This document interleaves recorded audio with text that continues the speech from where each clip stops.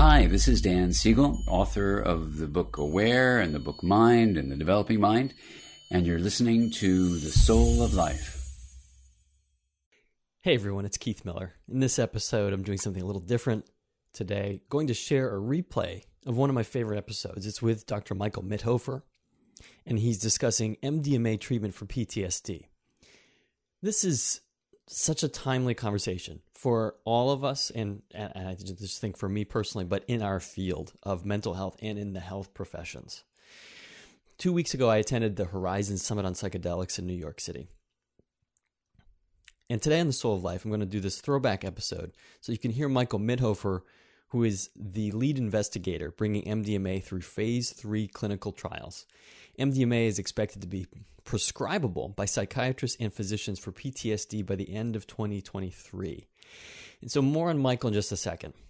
So I went to Horizons, this psychedelic summit, health and science summit. Subject's very important to me, and my eyes are so open to this personally and professionally, the power of these tools, the safety of these medicines, and the robust, absolutely robust literature. Even though we're still finding out so much, but the results really speak for themselves. When you see the results you get, there's just nothing else like it. Zoloft, Wellbutrin, multiple drugs don't do what a single dose of MDMA can do, or 2 doses can do for treatment-resistant depression, the panoply of mental illness that goes with PTSD. And so many health areas that are barely mentioned because we're all talking about the FDA deregulation for mental health, but things like cluster migraines, things like the comorbidity of mental illness with dementia, chronic pain, of course, end-of-life care in the pain, the relationship to pain, the relationship to cancer, breathtaking results that are going on and that we're getting from places like the Aquilino Cancer Center here in Rockville, Maryland, and in partnership with Johns Hopkins. So this subject's very important to me, and increasingly it's becoming the topic in our field. As some of you know, I experienced a mental health crisis over the last few years. I've talked about it quite a bit on my show. And as a caregiver in this helping profession, as a therapist, after years of denial and chasing my tail saying, I'm okay, I'm fine, or, trying to find doctors to find some quote unquote medical problem. Anyway, now I'm comfortable. It's a relief, in fact, to say this, that I have suffered. And the course of symptoms that go with that, thankfully, I've been able to find treatment to get remission of those symptoms. But without ketamine, which was approved by FDA in 2018, I don't think I would have the success that I've had. Nor would I have had my eyes open to it in a lot of ways morally because of my own bias.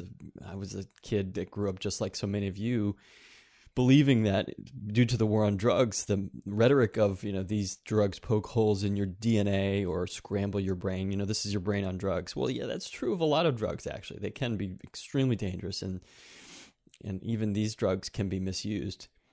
But the side effect profile relative to things like Prozac even is far lower. The safety and the risk is far lower, and the benefit is far higher.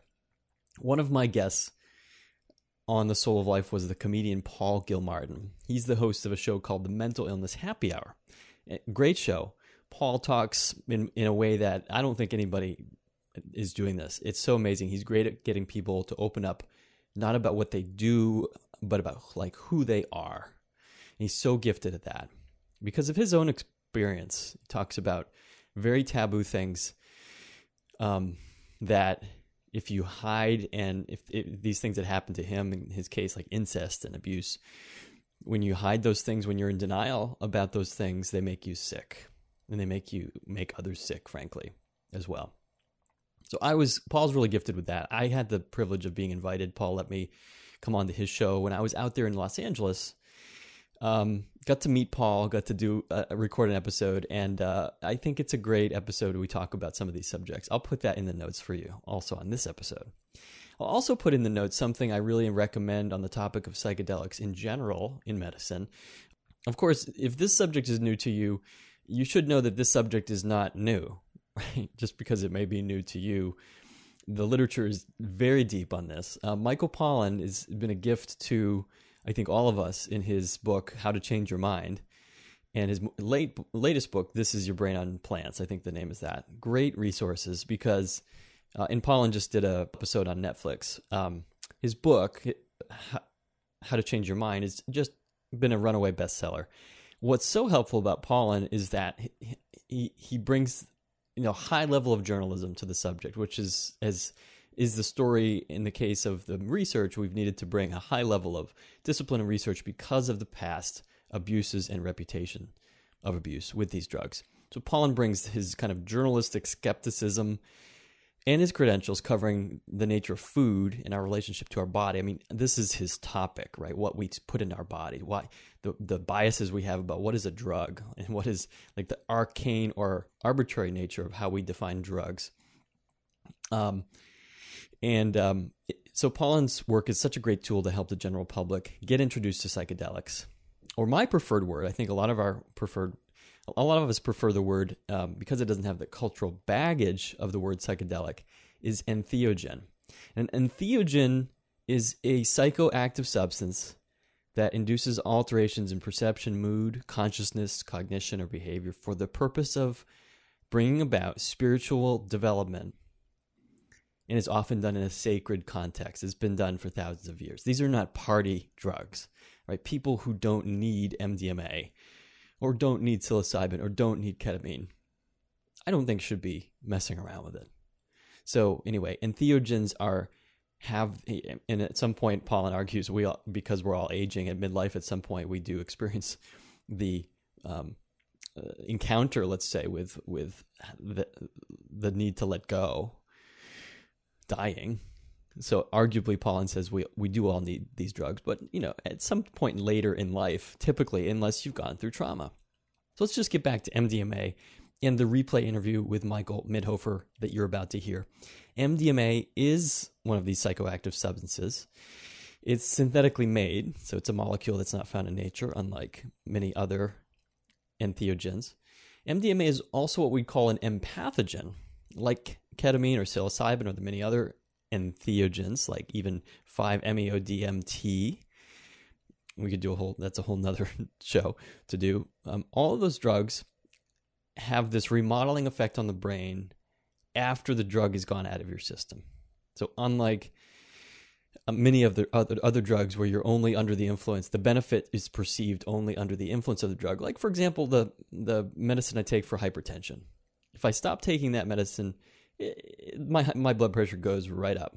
There's nothing remodeling about that medicine. It's actually structurally providing a support. And Zoloft and Wellbutrin, those are all typical things like, your statins that you take for cholesterol. You stop taking them, symptoms come back. You may even have a rebound because that drug, as we know with serotonin drugs, the sort of now debunked theory of serotonin system cause for depression. You can have this rebound in which you now are dependent on the drug itself because the brain quits making serotonin, ironically. So this is huge. These entheogens or psychedelics remodel the brain after the person is no longer under the influence. This is huge. It's huge. When it comes to the plague of stress disorders like substance abuse disorders, trauma-induced disorders like PTSD, the brain can have this experience of openness when we think about remodeling or plasticity. Openness while encountering the states of terror that caused it to become rigid and chaotic and overwhelmed. So openness, the drug creates this plasticity, and then we can learn, the person is able to learn and get into sort of integration mode. Instead of getting frozen in time, instead of getting rigid or chaotic, the brain moves towards integration, flow, and harmony. So it's amazing what these drugs are doing.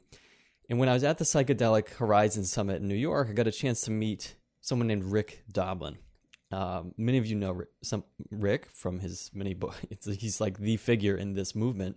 He's also the founder of the Multidisciplinary Association for Psychedelic Studies, MAPS, a close partner with Michael Mithoefer, who you're going to hear about here.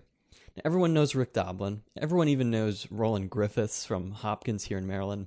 Everyone probably knows Bill Richards. There's a lot of sort of names that are the influencers now in this historical 20 or so year movement of getting the FDA on board with first the research over 20 years that has led to this moment in 2018 and now coming with MDMA of the FDA saying, okay, we get it. These are the best things to treat mental illness. But I want to add to that list of names like Rick Doblin. I want you to add Michael Mithoefer to that list. And today I think you'll hear why. You know, this renaissance we're in that's being fast-tracked by the federal regulators is a story about people like Rick, Roland, Bill, and Michael. Everyone kind of knows Rick's story, and Michael's story is sort of similar. You know, Rick was a former enthusiast for psychedelics in the 70s. He saw the public backlash with Nixon and the war on drugs as a huge tragedy, epic tragedy. Good stuff was happening. It got completely trashed and confused because of the abuses that were happening culturally. Rick rolled up his sleeves. He got an MBA from Harvard and over 20 years built this organization, MAPS, that has methodically befriended the FDA and health regulators by speaking their language and building the scientific literature. This is no longer the days of the pharmaceutical companies just handing out LSD like these drug companies did, like candy in the 60s, and saying, hey, see what you can do with this. So this is not what Michael Mithoefer is doing with MDMA. This is not, hey, take this out in the woods or, you know, take this to Burning Man and just have fun. Michael Mithoefer is another Rick Doblin. And I just wanted to highlight Michael's work today and share this replay so you can take note of what Michael's doing with MDMA. MDMA will be prescribable by health clinics by the end of 2023 to treat PTSD. And again, like I said earlier, we expect psilocybin to be legal sometimes in 2024. I know my own clinical work is pivoting like 90 degrees as I form my own organization and reform my practice so that we can deliver legal and safe psychedelics to treat mental health and mental illness. It's an exciting time. I hope you enjoy my interview with Michael. Welcome to the Soul of Life. There was no definition of the mind that anybody had. I'm Keith Miller. That's really weird. Can we swear on this? Something you hear at a swing party. That sounds fun. We don't treat trauma. We treat the imprint of traumatic experience. I stood on top of the Olympic podium, very incomplete, not happy, and never ever thinking that I was good enough. Donald watched his older brother be destroyed that way, so he had to exile all of those sensitive parts of him. Free soloing is climbing without ropes. Alex was born for climbing. Cannabis use disorder is real. There's no question about it. The broccoli growers of America are livid every time they listen to this part of your podcast. What happens before sex? What happens during sex? What happens after sex? Compassion is contagious. We gotta have cake. Oh my God, I told him I'm bisexual and that's where I gotta be. He's incredibly successful by just talking shit about people's fried rice. This is the Soul of Life. Hey, it's Keith Miller. I just want you to know that I've created a bunch of inexpensive and free courses on marriage improvement, mindfulness, and stress reduction. Just head on over to souloflifeshow.com/courses and check out the cool resources there. Again, that's souloflifeshow.com/courses. In this episode of The Soul of Life, I speak with Dr. Michael Mithoefer, the lead investigator that has successfully piloted the first ever study of MDMA, otherwise known as ecstasy, into the third and final stage of FDA approval for the treatment of post-traumatic stress disorder. Dr. Mithoefer is featured as a lead character in the 2015 book Acid Test by award-winning journalist Tom Schroeder, a meticulously researched history of the controversy and unprecedented healing properties associated with psychedelics. The FDA granted Dr. Mithoefer and his colleagues breakthrough status to expedite its application for approval because they're seeing such dramatic results working with veterans tormented by complex PTSD, which is notoriously difficult to treat even with the best and most expensive therapies. We've had people just, who've had like uncontrollable rage, just have that stop happening after one session. I talk with Michael about the safety of therapeutically supervised MDMA and how it works in the brain. MDMA is referred to as an empathogen because it activates our natural ability to be open-hearted, friendly, and collaborative, something that immediately gets switched off when the brain goes into safe mode while experiencing emotional turmoil. Even garden variety stress can do this, like a parent that yells every day or a boss that expects to get perfection but only gives criticism. But for now, Dr. Mithoefer is using particularly egregious forms of trauma, combat experience, as the test use case with the FDA. And unlike many people's idea of all illegal drugs being dangerous or addictive, a full course of MDMA is given in microdoses only 2 to 3 times in about 1 month, accompanied by an all-day psychotherapy session each time, but the patient essentially walks away born again. They report seeing a world not just the way it was before their trauma, but with eyes that are profoundly capable of seeing gratitude, joy, and meaning in life. People think they're grateful because they're happy. Actually, they're happy because they're grateful. I don't think I'm the only one wondering, do I have to wait to get complex PTSD to sign up for this? Wider access to these life-changing treatments for less acute suffering indeed might be coming down the line. Just a week ago, the best-selling self-help guru and podcaster Tim Ferriss talked about his experience of sexual abuse in childhood for the first time publicly. And he credits Dr. Mithoefer for what he described as a breakthrough treatment with MDMA, as well as Dr. Richard Schwartz in IFS therapy, someone that I interviewed in episode 4 of the Soul of Life podcast. And by the way, the Tim Ferriss episode that talks about MDMA and IFS is episode number 464 of his show, which I'll put a link to in the notes here at souloflifeshow.com. As a psychiatrist for many decades, Michael describes how all psychoactive medicines that act on the brain function, are merely tools to help free up the brain to do what it knows how to do, heal and function as a whole. If you get out of the way and be curious and encourage people to be open to what comes, you find the breadth and the depth and the richness and the complexity of each individual's healing process is beyond what we ever could have cooked up with our rational minds as a plan, and it's far more beautiful and far more effective. Welcome to episode 6. I'm Keith Miller. This is the Soul of Life podcast, and this is MDMA Breakthrough.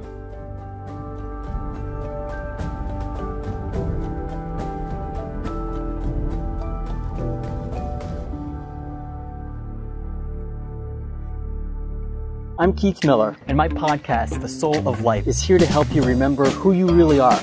I'll bring together people who have gotten off their treadmills. I'll have conversations with athletes, musicians, doctors, scientists, healers, and entrepreneurs to discuss the fascinating edges of our knowledge in neurobiology, psychology, and physics. This is The Soul of Life.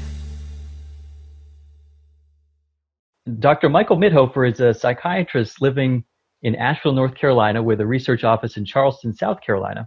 In 2000, he began collaborating with MAPS, that's the Multidisciplinary Association for Psychedelic Studies, on the first U.S. Phase 2 clinical trial of MDMA-assisted psychotherapy. He and his wife, Annie, have since conducted 2 of the 6 MAPS-sponsored Phase 2 clinical trials testing MDMA-assisted psychotherapy for PTSD, as well as a study providing MDMA-assisted sessions for therapists who have completed the MAPS-sponsored MDMA training therapy program.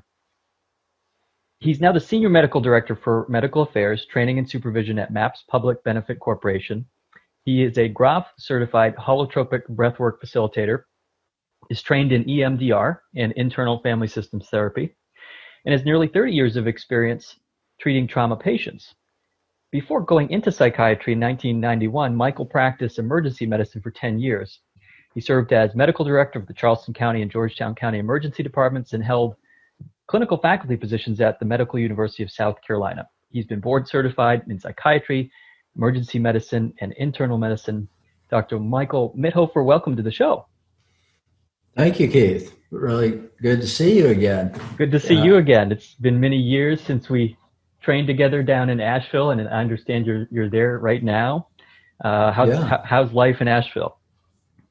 Life is, we're very fortunate that we're, it's pretty not too dense population around here, and we're doing okay with the pandemic. We feel really fortunate that we can keep working from home, right, through things like the Zoom. Exactly. So we're very lucky. The hardest part is not being able to hug the grandchildren. Yes. It's so great to see you again and hear what you're doing. I've been following your work for many years since we first met. I think we met maybe 10 or 12 years ago. And during that time, it really seems to me, Michael, that your work, even at that time, was at the forefront as the lead investigator for the FDA approval of MDMA-assisted psychotherapy.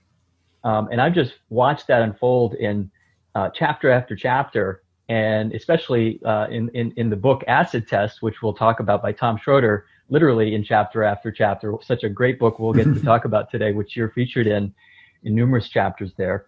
I want to start right in and ask you about public perception. So we're going to talk a lot about your work in MDMA and what that is. Want to ask you, my experience, Michael, is that public perception and the general public really doesn't understand the distinctions when we talk about psychoactive medicine. They think of some people, generally speaking, kind of have a misunderstanding about what medicine is really, what drugs are, and how they are used. For example, there's all sorts of conversations now about other kinds of what we would call street drugs, I guess. Drugs that are used recreationally. People use marijuana recreationally and now medicinally, increasingly under medical supervision. Psilocybin, magic mushrooms, ketamine is another one. And there's a long history in this country, as the book Acid Test goes into wonderful detail to describe the serpentine relationship that our culture has had with psychoactive medicine. But we're in an era now, I think, where people are really seeing the medical benefit and the safety of these medicines, and they're calling them medicines. So can you tell me about the difference? Can you set us all straight on what's the major distinctions between maybe something you get from your psychiatrist like Zoloft, and we'll talk about that a little bit later, and what you're working with, which is MDMA, also known as ecstasy for people who have used it recreationally? Yeah, well, I think it's been a very interesting progression in public opinion since we started, from when many people were saying that either you'll never get approval for that, or that's a dangerous and crazy idea. And over the years, as we published more and more rigorous science in well-respected journals, the conversation has shifted a lot. But I think one of the main misperceptions people have is, you alluded to it, thinking of drugs as just the effect of a drug is just solely based on the chemical properties of that drug and what happens in the human body when you take it. It's really underappreciated what a difference it makes, what the set and setting is the term often used, meaning what is the mindset, what is your mindset going into it, and what is this? So what's your purpose for using it? What's your intention? What's your level of willingness to explore the things that come up, and what the setting is? Do you have proper support? Are there people there to support you and encourage staying with experience? And that can just make all the difference, especially with these kinds of compounds that have such a profound psychological effect when you're taking them. Of course, it's true of Zoloft also, but to a lesser degree. No doubt, your understanding of it and the way the prescriber gives it to you and talks to you about it is going to affect the way it works. Right. That's part of it. But then with these medicines, it's even more pronounced because you have a very kind of discrete period of where you're really having a very intense or deep experience, and the set and setting makes a huge difference during that period. Right. So tell me about MDMA specifically, its action in the brain, or at least how we're beginning to understand its action. I would imagine there's things we just don't know about how it works, like many drugs. we see the results, and that's an important piece of the research, I think. Tell me about how MDMA works in the brain. Yeah, well, I don't think we know how any psychiatric drugs actually work when it comes down to the details. We know quite a lot about what they do in the brain, and we know the result, but not exactly how the result flows from what we know. So there are a lot of gaps, and the same is true with MDMA. We know quite a lot about it. One thing about MDMA is that it's been studied so widely by governments around the world because of the recreational use. So there's a lot of scientific data about it, even though our treatment research is a relatively small part of that. There's a lot of data. So MDMA is what is sometimes called a dirty drug. It doesn't just affect one system. It affects lots of systems in the body and in the brain, especially increasing levels of serotonin and acting on serotonin receptors, but also other neurotransmitters, norepinephrine and dopamine and others, and also causes elevation in hormone levels, oxytocin and prolactin being two of the most interesting ones from a psychological point of view. So it has a very complex effect. Our studies, this is all nonprofit research, so we're operating with limited funds. So MAPS and MAPS Public Benefit Corporation are focused mainly on learning, does it work and is it safe? Because that's what the FDA cares about to approve a drug. So that's what our main thrust is. But many other people are studying things about how it might work. And tell me there's about, a lot of interesting. Yeah, if I can ask you about the safety part of it, because that really stands out. I think for a lot of people that may be listening to this, I mean, I think the audience would range the wide spectrum. People who have stumbled onto some of these drugs recreationally and have firsthand experience, or just have a culture in their lifestyle and understanding that it's not something to be afraid of. Other people, and I would put myself in this category, even as it relates to medically controlled drugs. I want to use as little as I can. I want to keep things out of my body. And I work with a lot of clients who are similar and have this kind of skepticism about putting things into their body. So the safety of it, when you mention it's a dirty or so-called dirty drug, I want to make sure that's clear for everybody. So, for example, I've shared with you my story of how I've been recently treated in remission for depression. I have been taking Zoloft, which is an SSRI, selective serotonin Please take the time now inhibitor, to subscribe to the which Soul my of understanding Life of it wherever you're raises listening. the Give it a serotonin thumbs up levels or by write a inhibiting the positive review. reuptake of the normal absorption of that in the brain. Serotonin being one of the essential brain chemicals that help us ascribe pleasure and meaning to things, right? Like have a sense of joy, even, right?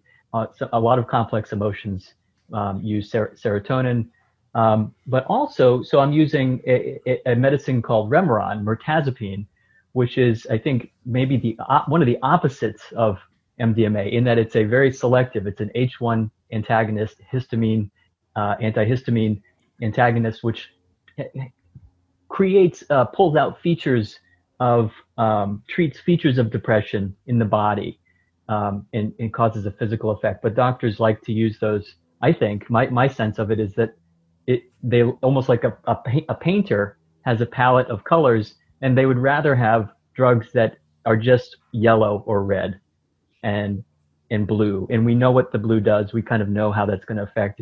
The histamine receptor is going to make you a little drowsy if you block that or something. And so you're saying MDMA affects multiple receptor sites in the brain. Is that right? Yes, and dirty drug. That's really jargon in psychiatry. It's probably not a good term to use because it implies things that I don't mean. It just means it affects multiple systems. And you're right. In general, there are advantages to drugs that you can select levels of different effects independently. So what you're describing, having two different drugs that do different things, might be better than having them combined, because then you have a fixed dose of each. So you get more flexibility. Right. that way.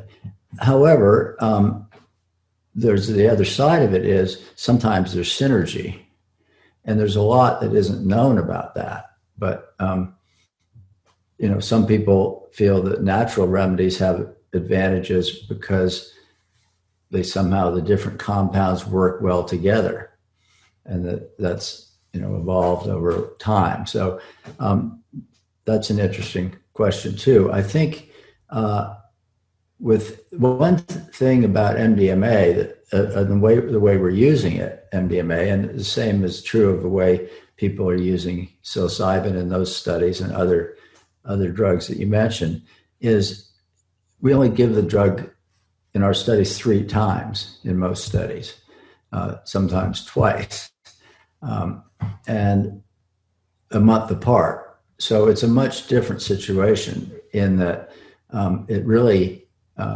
MDMA certainly has side effects and risks, but it's an advantage if you only take a drug 3 times a month apart in terms of those kinds of things. So it's not, I think that mitigates a lot of the problem of the fact that you're affecting a lot of things at the same time, because you don't really need to adjust it over time. Right. So it's very different, in fact, and it's sort of some of these treatments, I want to just highlight this for ketamine also. Ketamine tends to have at least some of the research is suggesting 1 month kind of latency period where people come back, severe treatment-resistant depression, where people have tried multiple combinations of typical or atypical antidepressants not working, and then they start using ketamine under supervision and come back a month at a time. But the depression people can report goes into remission that afternoon.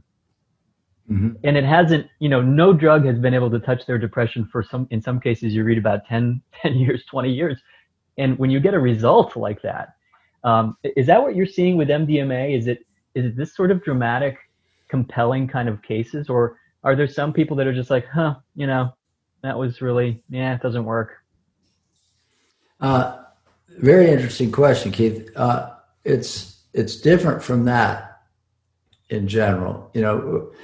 One thing that we don't understand fully is, the separation between the direct biochemical effect of the drug and the psychological effect of the process that people experience.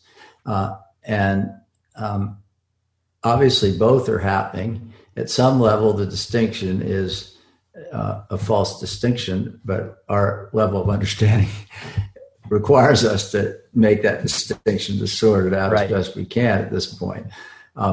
So I think what we see with MDMA is sometimes things do shift right away, because what you're describing with ketamine is very dramatic and short-lived in most cases. They have to keep getting doses regularly with ketamine every month. And one interesting branch of work that's going on with ketamine is ketamine-assisted psychotherapy, the idea that you use the ketamine to catalyze a psychological process and work with that process. I haven't done that myself, but talking to people who do it and reading reports, it sounds as if that may prolong the effect of the ketamine. If you do that for a while, you may not have to keep getting it every month, is what some reports are suggesting. So it's obviously both. And so we've had, for instance, people have just start sleeping well who have had terrible sleep, people with PTSD who have had many other treatments and failed, just start sleeping through the night. That has happened. It's got to be life-changing for them, though. It's life-changing. And we've had people just, who've had like uncontrollable rage, just have that stop happening after one session. Wow. And most of the symptoms, and that's not the usual case, and most of the symptoms, even in those cases, people still had a lot of symptoms, and it was a process over time. Right. So our observations suggest, with MDMA at least, it has more to, well, who knows what it has more to do with, but there's a very strong effect of the psychological process is what we think. It accelerates the psychological processes, therapeutic psychological processes, self-organization properties of the mind and the psyche. Why MDMA and why PTSD? Why? I understand why, but I want to hear you speak to why those are, paired in your studies. Yeah. Well, it really, there's a part in acid test when Rick Dalman and I first met, and I approached him to ask some advice about how we could get some research going. It turned out we were both interested in that. So we were really interested in studying a number of these different compounds for a number of different things. But we chose MDMA for PTSD at the time because it seems particularly well suited just theoretically. We submitted our first application to FDA in October of 2001. So PTSD wasn't very prominent in the consciousness then. The Iraq War wasn't happening. So, but we thought, since there are two things about MDMA, well, here's part of our thinking. Treating PTSD, treating people for the results of trauma, usually involves revisiting the trauma in psychotherapy. And there are kind of two areas of problem that keep that from working. One is that sometimes, quite often, people with PTSD, they start trying to process the trauma. They're so overwhelmed by emotion, by anxiety, that they can't do it. They drop out of treatment. They're flooded, right? They're flooded. It's even re-traumatizing, perhaps. So that's one obstacle. Conversely, people with PTSD often also tend to have a lot of emotional numbing, which is a type of self-protection. Like the opposite of flooding, they're just shut down, walls are up, and they are denying. Exactly. Yeah, which makes sense. It's a way of avoiding the very painful feelings. So it turns out that in that case, people might be able to talk about their trauma in therapy, but if they're not emotionally engaged, it just doesn't seem to be very helpful. Yeah. So there's this idea that others have described, the window of tolerance or the optimal arousal zone, where there's a sweet spot where you're neither flooded and overwhelmed, but you're not emotionally cut off either. And that's what one of the ways MDMA seems to work is give people some time in that optimal arousal zone, or thinking of internal family systems terms. And I've talked to Dick Schwartz a lot about this. I'd say it's people suddenly have access to a tremendous amount of self-energy, and they're able to be unblended from their parts that are involved in the PTSD. So they get into this curious state. It's sort of the drug accentuates and accelerates something which Dick would say, and many people who study the brain say, is a natural ability we all have to experience this, what Dick calls self, or some people would call meta-awareness, metacognition, kind of, or transcendent states where there's curiosity, compassion tends to show up there, clarity, and there's some organization, but it's a flexible kind of thinking. You're talking about the window of tolerance there, where we see people in that zone in the middle, that sort of flow, where psychologists call flow. They can sort of go wherever they need to go, and they're perfectly tuned to the moment and to the environment. They're taking in what they need to, they're letting go of what they need to let go. So you're saying MDMA somehow allows the brain, I'm imagining the hippocampus, the thalamus, all of those, the gatekeepers of our subconscious, right, and sensory information, allows those gatekeepers to kind of work fluidly and efficiently. That's a good way of describing it. MDMA causes decreased activity in the amygdala, which is the fear center, and increased activity in the prefrontal cortex, which is like higher processing. So, yeah, and I think I've found IFS to be an incredibly powerful model, and used it a lot when I'm not treating people in private practice anymore because I'm full-time on the research, but I found it very helpful. And we find that people's awareness of parts increases a lot with MDMA. And it's a very useful model to have for supporting people. Right. But the other thing is, it's very similar, that non-pathologizing, I would say, you could call it a point of view, but I think I would call it a realization of the truth about people. Right. Is what I would call it. And, we basically learned the same principle from Stanislav Grof, who was Dick Schwartz has been an important teacher for us, and Stan Grof, who is a psychiatrist who was one of the early LSD researchers. Founder of Esalen, am I getting that right? What? Founder of Esalen Retreat Center? Not founder, but he was a scholar in residence there for a time after he left Johns Hopkins. He talks about the inner healing intelligence, which I think is the same idea. Mm-hmm. And the idea that, and this is, we talk to people about this in the preparation for the MDMA sessions. That is our approach. We don't think we have the answer for what you need. We think that if we can support you in accessing your own inner healing intelligence, you'll find out what you need and you'll get what you need. Right. That is our approach. Yeah. It's so beautiful. It's such when I talk to Dick about this, I think people are, got to hear that message really clearly. What a distinction that is from the medical culture up until this point, Western medical culture, this point in time, where the healing process is not the disease. That's something that comes up. I think it might be Joseph Campbell saying that, or I can't remember the quote from the book, but that's what Dick's work is about with IFS, self-leadership.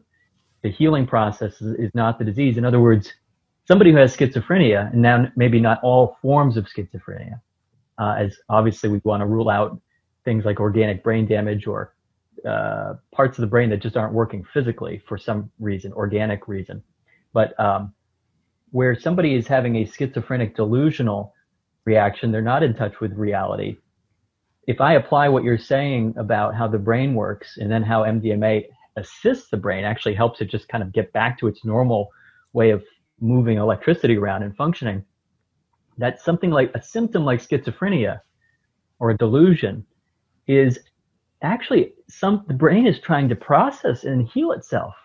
And we actually need to respect that and try to help it do that, not try to treat it and numb it. There's a description, I think it's Joseph Campbell, who was a well-known comparative mythology and comparative religious studies scholar, and author. His wife Christina had a child. I think I'm getting this right, but this is in the book Acid Test.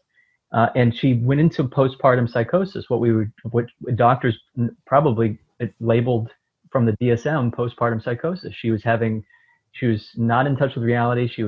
It probably looked very disturbed and acted very erratically. So they gave her a tranquilizer in the emergency or in the medical ward. And so then she was just left with all the fear and terror because of how the doctors were responding out of fear to get rid of this thing that was happening. She called that a spiritual emergency.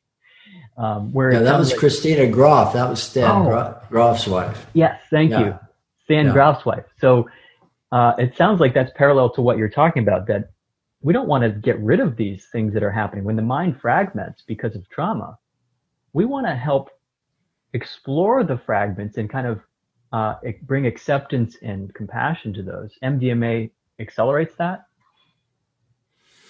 I would say so, yeah. And as you say, there's some areas where it can be not clear. Is there an organic problem where the brain isn't working correctly? And there's a big gray area between those two also.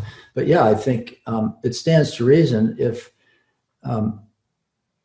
thinking about the analogy. Hey, I've started a community for Soul of Life fans interested in talking about episodes or getting more information about some of my teaching on IFS, mindfulness, and relationship growth.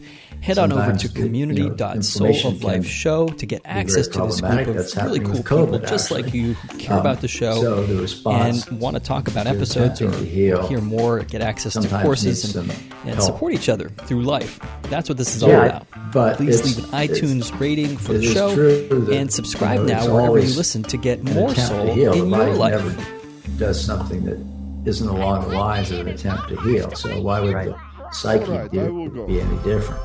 Yeah, it's just a truly fascinating way, and I'm so delighted to find that there's so many more voices now in the field of psychology and in medicine who are seeing this emergent property of the body and the mind-body as something we don't have to pathologize. We can just we want to go along with it a lot more than a lot of Western medicine does. And don't get me wrong, there's if you have an infection, we don't want to meditate and try to get in touch with the infection more, right? We want to get the hell away from it and get it out of the body. Right.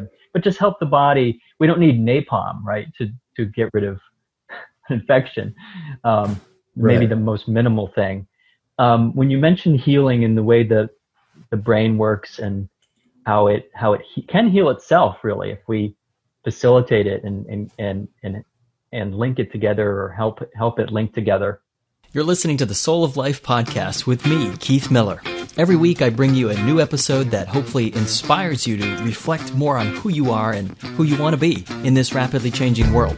If this time we share together moves you somehow closer to who you are or lights up parts of you that have been unplugged, I want to hear from you. And please share the love. Take a moment to find the Soul of Life podcast in the social media where you hang out on iTunes, Facebook, Instagram, or YouTube, and let me know who you are. Tell me about your journey.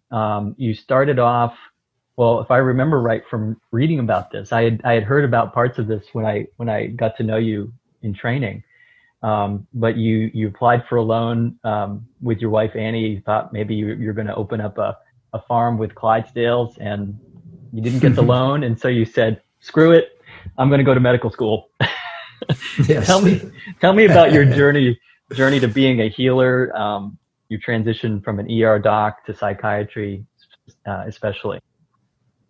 Yeah, well, it's a journey that probably makes me, as one of the interviewers for medical school said, it sounds like you don't have looking at what you've been doing the last few years, it sounds like you don't have your head screwed on straight. Wow. So, I was actually an English major in college. I went to college thinking I wanted to go to medical school, and then I took chemistry and realized I really didn't enjoy chemistry, but I loved English literature. I love literature and writing. I've heard that from many people. They getting stuck at organic chem.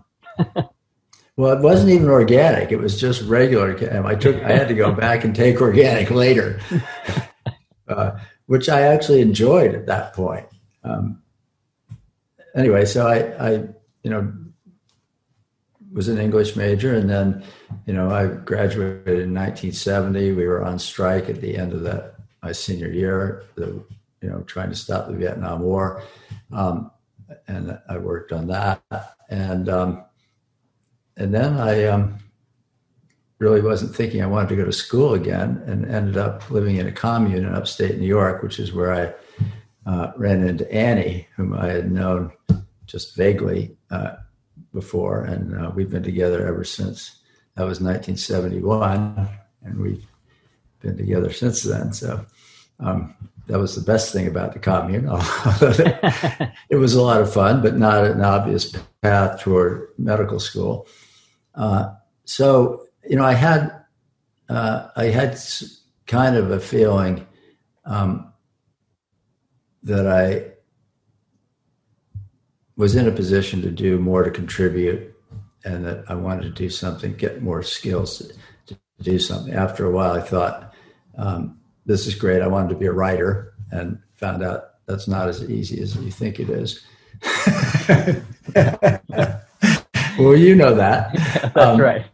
So I decided, I had it in the back of my mind to go to medical school, but I also wanted to do organic farming. So that was I walked out of the federal land loan office or whatever, and said, as you said, screw it, I'm going to go to medical school. So, but I had never taken organic chemistry or physics, unfortunately, or biology, actually. I took physics. So I had to go back and take courses at the University of Vermont is where I did that.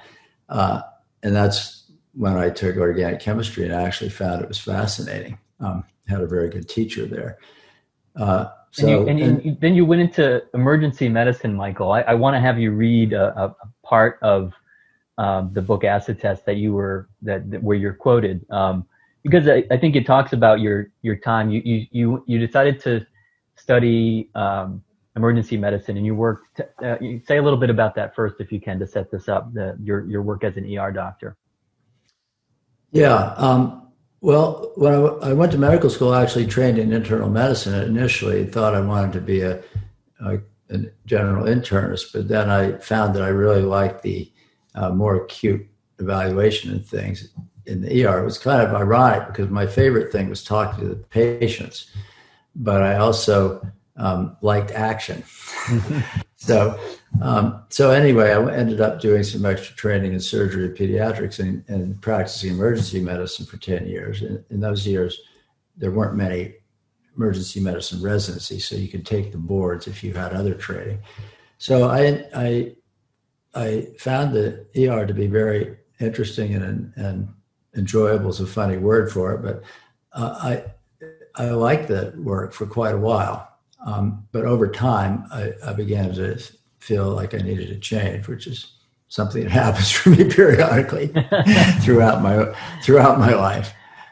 So yeah, this is a quote that you've asked me to read from Dick Schwartz, the author of our Acid Test, recorded many, many conversations. So I guess this is from Tom Schroeder. Yeah, Tom Schroeder recorded it. So this must be verbatim what I said. I can't say I remember the precise words, but and I was feeling, this is talking about toward 10 years in the ER and feeling like I needed to change. And I was feeling drawn towards something, a different relationship with patients. I was always doing things to people, which was actually very good sometimes. That's what it called for. Putting a tube in and making somebody breathe, that kind of thing. But I was kind of developing a longing for a more collaborative way of working with people, and also kind of feeling that I was catching the tail end of psychiatric problems. I was seeing people who were having heart attacks because they hadn't been taking care of themselves, or who were stabbing each other, who were taking overdoses. A lot of what happens in the ER is the result of psychological problems coming to an end result. So it also felt like it would be more satisfying to intervene at a different point. Yeah. So that's part of what drew me to psychiatry. Also, my own curiosity about the nature of consciousness and psychological process. Yeah. What really resonates for me when I was having my spiritual emergency over the last 4 to 6 months and kind of getting in touch with exiles, as I told Dick about this, exiles that were being protected from protectors that were protecting protectors that were hiding those protectors. And as a healer, as a person who chooses the identity of healer, a person who wants to run into, whether even I would even say a firefighter, right, an actual police officer, firefighter, those professions, they're helping professions. We choose to go in to the situation where people need the most help. For some reason, we want to show up there and be there.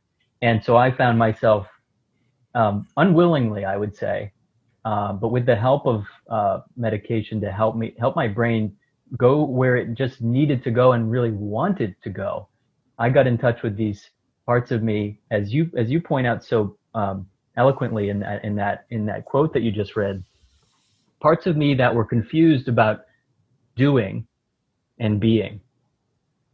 And it sounds like you almost had a similar kind of crisis in the ER. I mean, you can do things in the ER. You're putting tubes in, you're recording everything. Everything's charted. It's very nice and clean and linear, I suppose. It's rewarding in that sense. You go home and you either did something or you didn't. Maybe it's like farming in a way. It's very clear. People live or die. Plants live or die. but something rattled me, and it sounds like it rattled you as well. And you said you wanted to do something that was more holistic, or something that allowed you to broaden yourself. Is that a fair assessment? It is, and not fully realizing how much that was true as I stepped into it, really, because what the thing that made me decide on psychiatry largely was reading Stan Grof's work. And I thought his way of understanding these deep psychological processes and the healing potential of non-ordinary states of consciousness, not just with drugs, but with breath work or meditation. I thought that was so compelling that I thought, yeah, this is the direction I want to go. So I applied for psychiatry residency and for the Grof training at the same time. And the Grof training happens in 6-day modules over a couple of years. There's 9 of those. So I was able to do them concurrently. I'd periodically go out to California and do the Grof training. So I got to the Grof training thinking, I had already done quite a lot of my own therapy in the past. And I had had my own psychedelic experiences in college. So I thought, I kind of know this territory, and I'm going to learn to work with other people. And the first thing I learned was the main thing about working with other people is doing your own work, and confronting your own fear and your own parts, and working internally is a prerequisite, really. And I found important to keep doing periodically. In a way, of course, it fits with what we're saying. These are this non-pathologizing approach, trusting that these are human capabilities to heal these things. We're not going to really be capable of fully trusting that unless we've gone there ourselves. Whatever took us there, whether it's depression or just willingness to heal, or feeling a crisis in your career, or whatever. It really brought home to me. I had many, many painful and intense, and some joyful and liberating experiences doing my own breath work, which is actually quite a bit like psychedelic sessions. And then I went on to do internal family systems, having my own therapy for a number of years. Want to put a footnote in there and asterisk, kind of just to connect some dots for people. Holotropic breath work, I'll give my assessment of it, but you're obviously the expert here. But just to connect in the wider culture, my understanding of it is the hyperventilating practice, or really breathing intensely. Is it super oxygenating the bloodstream, and then that's what's or is it causing the brain to get slightly less oxygen, and that's what causes the altered state? Well, actually less, yeah. It's increasing the oxygen pressure slightly, but you can't most of the oxygen is carried in the hemoglobin, so you can't get much higher in oxygen, but you can get a lot lower on carbon dioxide. So you're blowing off carbon dioxide is really a more important effect, because that causes a shift, which causes the hemoglobin to release less oxygen. So paradoxically, even though there's a little bit more oxygen in the blood, it doesn't get into the tissue as easily. And also there's some vasoconstriction, constriction of blood vessels. So it's actually, that's probably more the effect. But as Stan Grof says, it's like a non-specific releaser. So the way the holotropic breathwork came about was, Stan Grof was really one of the world's leading LSD researchers in what was then Czechoslovakia, and then at Johns Hopkins. And but then when suddenly LSD became illegal, he couldn't do that anymore. But he had realized, and coming as an academic psychiatrist and trained in psychoanalysis and biological psychiatry, when he started seeing what was happening with people with LSD, he realized, the psyche is much bigger than we realized. And so he got curious. Some people pathologized these powerful experiences, but Stan thought, no, these are actually, they're powerful and strange sometimes, but they have a coherence and a meaning, and they actually can be helpful to people. We need to work with this. So he was a true scientist that decided to pursue it. So he began reading and realized, well, many cultures have known about this phenomenon of having ways to shift consciousness for thousands of years, sometimes through plant medicines, sometimes through breathing practices or prolonged dancing or drumming. Yeah, religious experience, the mystical. Even I want to just point out, conservative theologies have in their body of knowledge some of the same types of experiences. They're just using different language. An ecstatic religious experience, if we were to do a PET scan or an MRI, we would probably find that going on, this euphoria happening, right? Yeah, well, that's euphoria or terror. Terror, pretty closely. It can be both. related. But there was actually a study not long ago with psilocybin for experienced meditators in Switzerland that showed that the effects can be very similar. And actually, now that you mentioned it, that when right before MDMA became illegal in 1985, Rick Doblin, the founder of MAPS, was very interested in its potential for therapeutic potential. So he realized this is likely to become illegal the way LSD did. So he sent MDMA around. It was perfectly legal then. He sent it around to a number of influential people and asked them what their opinion was. And one of the people he sent it to was Brother David Stendhal-Rast, who, are you familiar with his books? No, but I think I know where you're going with this. Yeah. Yeah, he's a Benedictine monk, and he's written a number of wonderful books about gratitude. He says people think they're grateful because they're happy. Actually, they're happy because they're grateful. So that's kind of his key message. But he comes from this, intense Catholic, tradition from the monastery. And so he took the MDMA and he wrote back, and I've actually met him since, and he stands by this. He said, yes, this is a genuine mystical experience. This is the same thing that our practices in the monastery are aimed at achieving. Wow.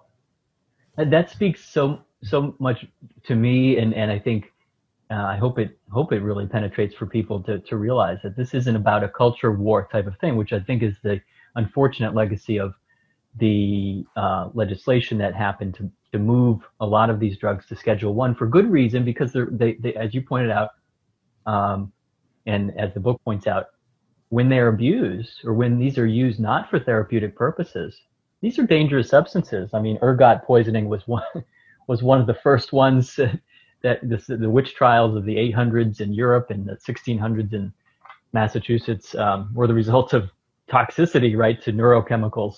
So these are neurochemicals that can be dangerous. But and then back to when you mentioned holotropic breath work, I'm just saying this for fun because I want to reference this, but I don't know if you've ever had these things linked together when somebody says, "Oh, you do holotropic breath work," but as people may realize in either literature or films that they're seeing with BDSM, a little bit of sexual neurobiology here for a moment. But when people are watching someone have their partner choke them during a sexual act, is that what's happening? Are they? I mean, obviously not homicidal sex scenes, but when in BDSM and kink type of activities, when it's a partner related thing, they're looking for. My understanding is that is actually they've given permission to do that, and it's a thing that they're asking their partner to do to enhance the pleasure by depriving the brain slightly of oxygen, not blacking out, hopefully. But is that, if you ever, I don't know, does anybody ever ask you about that? No, but I suppose I'm aware of people describing that, and I suppose that is probably what it is in some way. I don't know the mechanism for that, but yeah. You got to get some research going on that, Michael. Yeah. Yeah, it's just a sidebar. I mean, it looks disturbing, and I've noticed people kind of think of that or miscategorize that as, oh, it's a homicidal or misogynist act, when in fact, if you listen to conversations in the BDSM community, that's a common type of thing, and there's a biology behind it. It's part of a partnered activity, but I just want to get back to MDMA. Where is the research right now stand? I thought I remember hearing it was fast tracked because it was the FDA saw the results, and especially because the epidemic of suicides from PTSD or associated with PTSD in the military, they said we've got to just get this available to people. Is that correct? Is that happening? In essence, yeah. It's basically the FDA has a series of steps in drug development. We're basically doing nonprofit drug development, which is a very unusual thing, but seems to be working. So there's phase 1, there's preclinical work in animals, and then phase 1 trials in healthy volunteers. Then there needs to be a series of phase 2 trials, which is when you use it for treatment of a disorder or problem in relatively small numbers and see if you can consistently demonstrate safety, that it's safe and can be effective. So that's what those 6 phase 2 trials you've discussed that MAPS has sponsored. By the summer of 2017, based on that data, the FDA gave us approval to move into phase 3, which is the final phase before you apply to have a drug approved. And they not only allowed us to move into phase 3, they granted breakthrough therapy designation, which is what you're referring to, which means that you have very promising phase 2 data for a problem that needs, definitely, it could be a major advance in the treatment of a problem for which there isn't adequate treatment. So that's the idea. Is it doesn't mean you still have to do phase 3 successfully. Sure. But it's aimed at expediting. It means they have an interest in expediting it through the process as much as possible, increased meetings with them and that kind of thing. So that was very encouraging. And now the rule is you have to have 2 phase 3 trials. So we are just finishing the first one. I think the last visit for the last person may have been this week. Or last week or next week. I know it's the last person is finishing up, and then we have to clean the database and do all these things to report to FDA, but we should be able to break the blind, because right now we don't know who got MDMA. Half the people got all the same therapy without MDMA. It's a double blind. It's a double blind study. So we expect to break the blind in September, and then we'll know if we have a successful first phase 3 trial. Meanwhile, the second phase 3 trial is screening people as of this week, I think. Wow.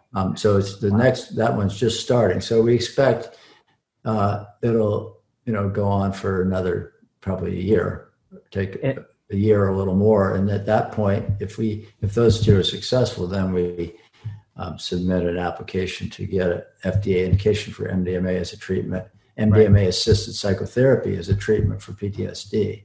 And it will be required that people have the training in how to work with it in psychotherapy and have specialized clinics. There will not be, we're almost certain, and we don't, what we're suggesting and what we think the FDA sounds like they will probably agree with is no take-home drugs. You won't be able to go to the pharmacy, but it'll be shipped from the manufacturer to the clinic, and it'll have to be a licensed clinic. A little bit like, the methadone clinic model, where you have to, any competent people could get a license to do it, but they need the proper setup and the proper training. Let me ask you about the setup and training. I want to ask you how COVID is affecting the rollout of this, if it's interfering with the training and the studies, but also setup and protocol, because I looked into possibly starting or bringing a ketamine-based kind of treatment into our practice, and was looking at other practices that are doing this. And Some of them are big players, people with deep pockets who are just kind of opening up clinics, almost like designer kind of infusion clinics, which are out there for health reasons, and they're not too regulated, is my sense of it. Or they find a way to justify treatments that are not medically necessarily necessary. Are you afraid at all that could happen with MDMA assisted psychotherapy?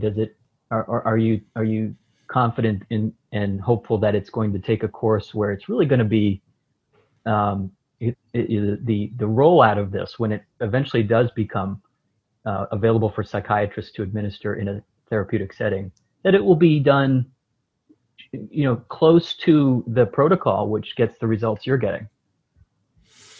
Well, we have some concern along those lines. I think one advantage we have is that there are two ways we're hoping to avoid going down that designer clinic route, or more than two ways. But one is the fact that even though this is nonprofit, MDMA can't be patented. It's been off patent since Merck patented in 1914, so it's been off patent for a long time.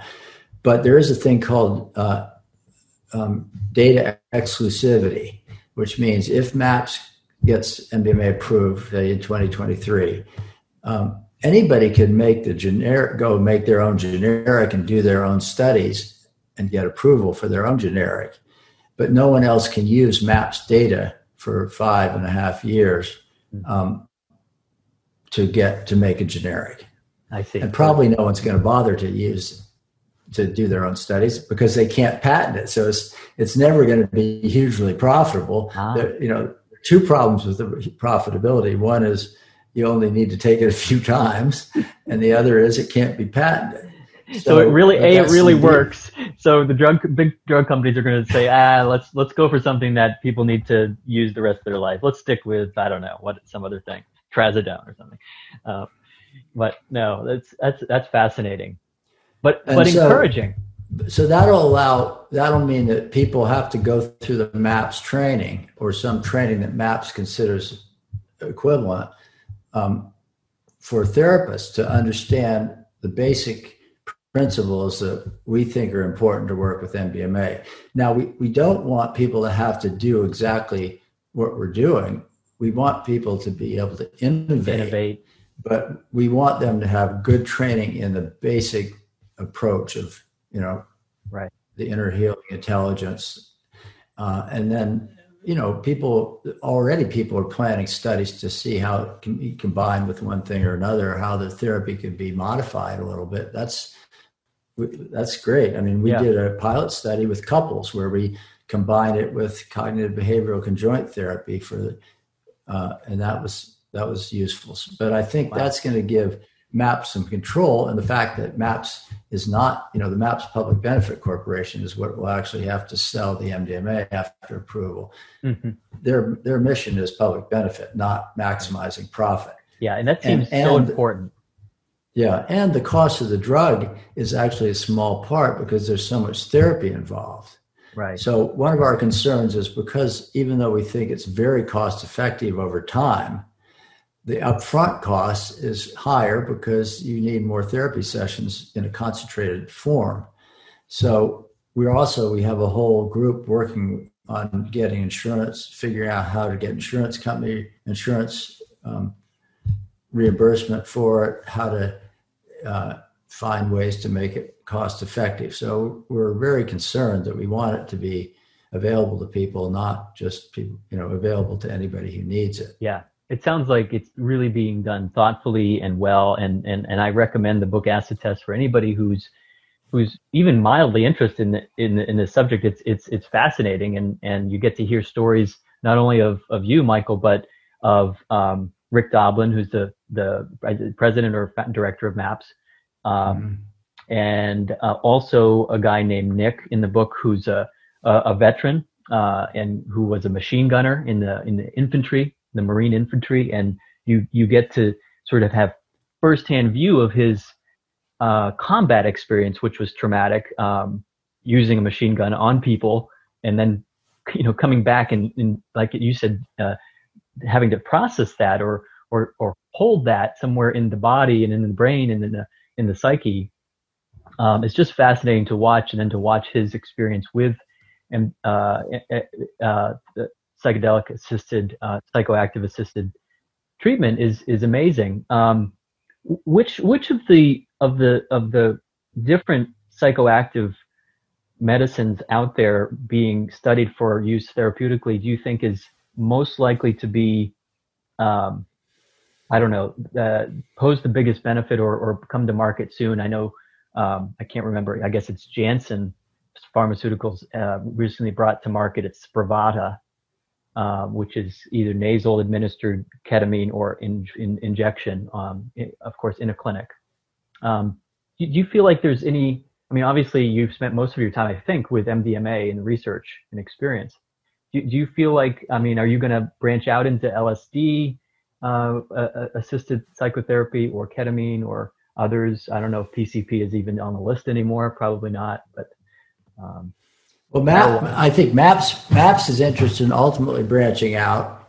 Right now, if once we get approval for MDMA, then part of the money that comes into the benefit corporation, that's going to go to research and all other things like that. So there's an interest in branching out into some other medicines. I'll be 74 in October, so I'm very busy with MDMA for the foreseeable future. So I'm content with not meeting my initial expectation, which was that I study them all eventually. Right. But other people are, and I think it looks likely in terms of where we are in the drug development process. MDMA is the most likely to be approved first, but psilocybin is close behind. They got breakthrough therapy designation for psilocybin for depression, and they're we're starting trials in Europe. They've been doing trials in Europe already. So I think psilocybin and MDMA are likely to be the first two, and then I think there's interest in ibogaine for opiate addiction. It's a more medically tricky drug, but that's an area that is probably going to be important, and LSD also. And treatment of alcoholism. I think the list goes. You can just go down the list. You can imagine this being used in not only the U.S. military or any military in which there's combat veterans suffering disproportionately from these horrific, very debilitating, not just for them but for their families and for children. Living in a household with someone with PTSD is a super high risk for children situation. So it seems to have these benefits for families. And then even just thinking about prison, the mental illness epidemic, the way we use prisons instead of mental health treatment, which is a whole nother topic, which I'll hope to get into with others about the justice system, and especially what we're seeing now in justice reform and social justice, and being more centered on healing and thinking about us as a whole, as not just a country, but as individuals and families. We, instead of just like you said, treating the guy who's coming in with a gash in his arm and patching him up and sending him out, maybe asking some questions. If we can get more integration across our fields and disciplines, where it's not just up to the social worker to ask those questions. It's, an ER doctor who may be listening to this, you may realize that you're in some way serving as like the way a priest does. It's a spiritual act. You're interacting with people during these crises. And if I'm going to be having Dr. Frederick Min on my show, and he's the oncologist, hematologist who was treating me, and really for nothing, actually. His treatment findings were, you're healthy, you don't have cancer, get out of here. And he was giving me vitamin B injections for a little while until he said, take the Zoloft and get out of here. But he told me, specifically, he was somebody who didn't have to take the time to do this. He invested spiritually in me. And I'm going to talk to him about that, Michael, on the show. He's a doctor. I thought your report was so moving, Keith. I really appreciated your sharing your own experience. Thank you. I appreciate you reading it, and hopefully it's meaningful to others who may have this experience. Our bodies and our minds are the same thing. And I think this idea that and certainly I learned about it firsthand, that I would bifurcate and have this division in my own mind that, oh, these are physical symptoms, this must be me getting older, instead of doing the harder thing, which is looking at why is this happening? Why am I not remembering things? Why am I losing words at age 42? And once I could, sit with somebody like Dr. Min, he really broke through to me, because he wasn't anxious about it. He wasn't going to keep doing tests. In fact, that's what he acted from this place of, I would say, spiritual confidence. Obviously, he's gifted in his profession technically, but he had some spiritual chops there, and just being able to reach across and say the right things to me to say, stop it. This is it. This is something to look at. This is an opportunity for you. Go into it and don't treat this thing. In other words, it ended up that I did need treatment, but he was saying, stop running away from treatment. Nothing to be afraid of. And in fact, that's been my experience ever since. Beautiful. That. Yeah. He sounds like a true physician, not just a technician. Exactly. And I hope to have conversations with more of those people like yourself, and like so many that I'm sure. I want to bring those people together and help others understand that those people are out there, and that we don't have to settle for kind of the drive-through treatment that we often get because of managed care. Sometimes we have to go and deep. I think physicians and therapists are hungry for this. I've sometimes said, I think the patients really need this treatment, but so do the physicians and the therapists. Absolutely. And we've had psychiatrists, in our training, we show a lot of video of our sessions, and people get to see in great detail what happens for people. And we've had several psychiatrists in the training just break down crying and say, this is why I went into psychiatry, and I haven't been able to do what I really wanted to do for years. So, anybody paying attention realizes there's so much more to psychological healing than isolating it to, you've got to reprocess your trauma, or you've got to correct these cognitive distortions. Both of those may well be true, but to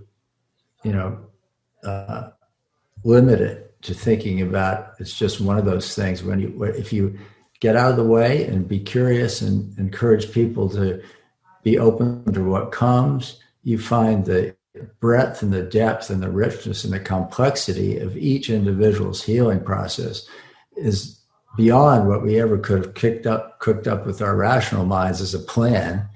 And it's far more beautiful and far more effective, profound, than just reducing it to some simple concept. Right. Yeah. The concepts are, they're our friends, right? The knowledge that we have and the tools we use, the technology we have, they're amazing, and they get us somewhere.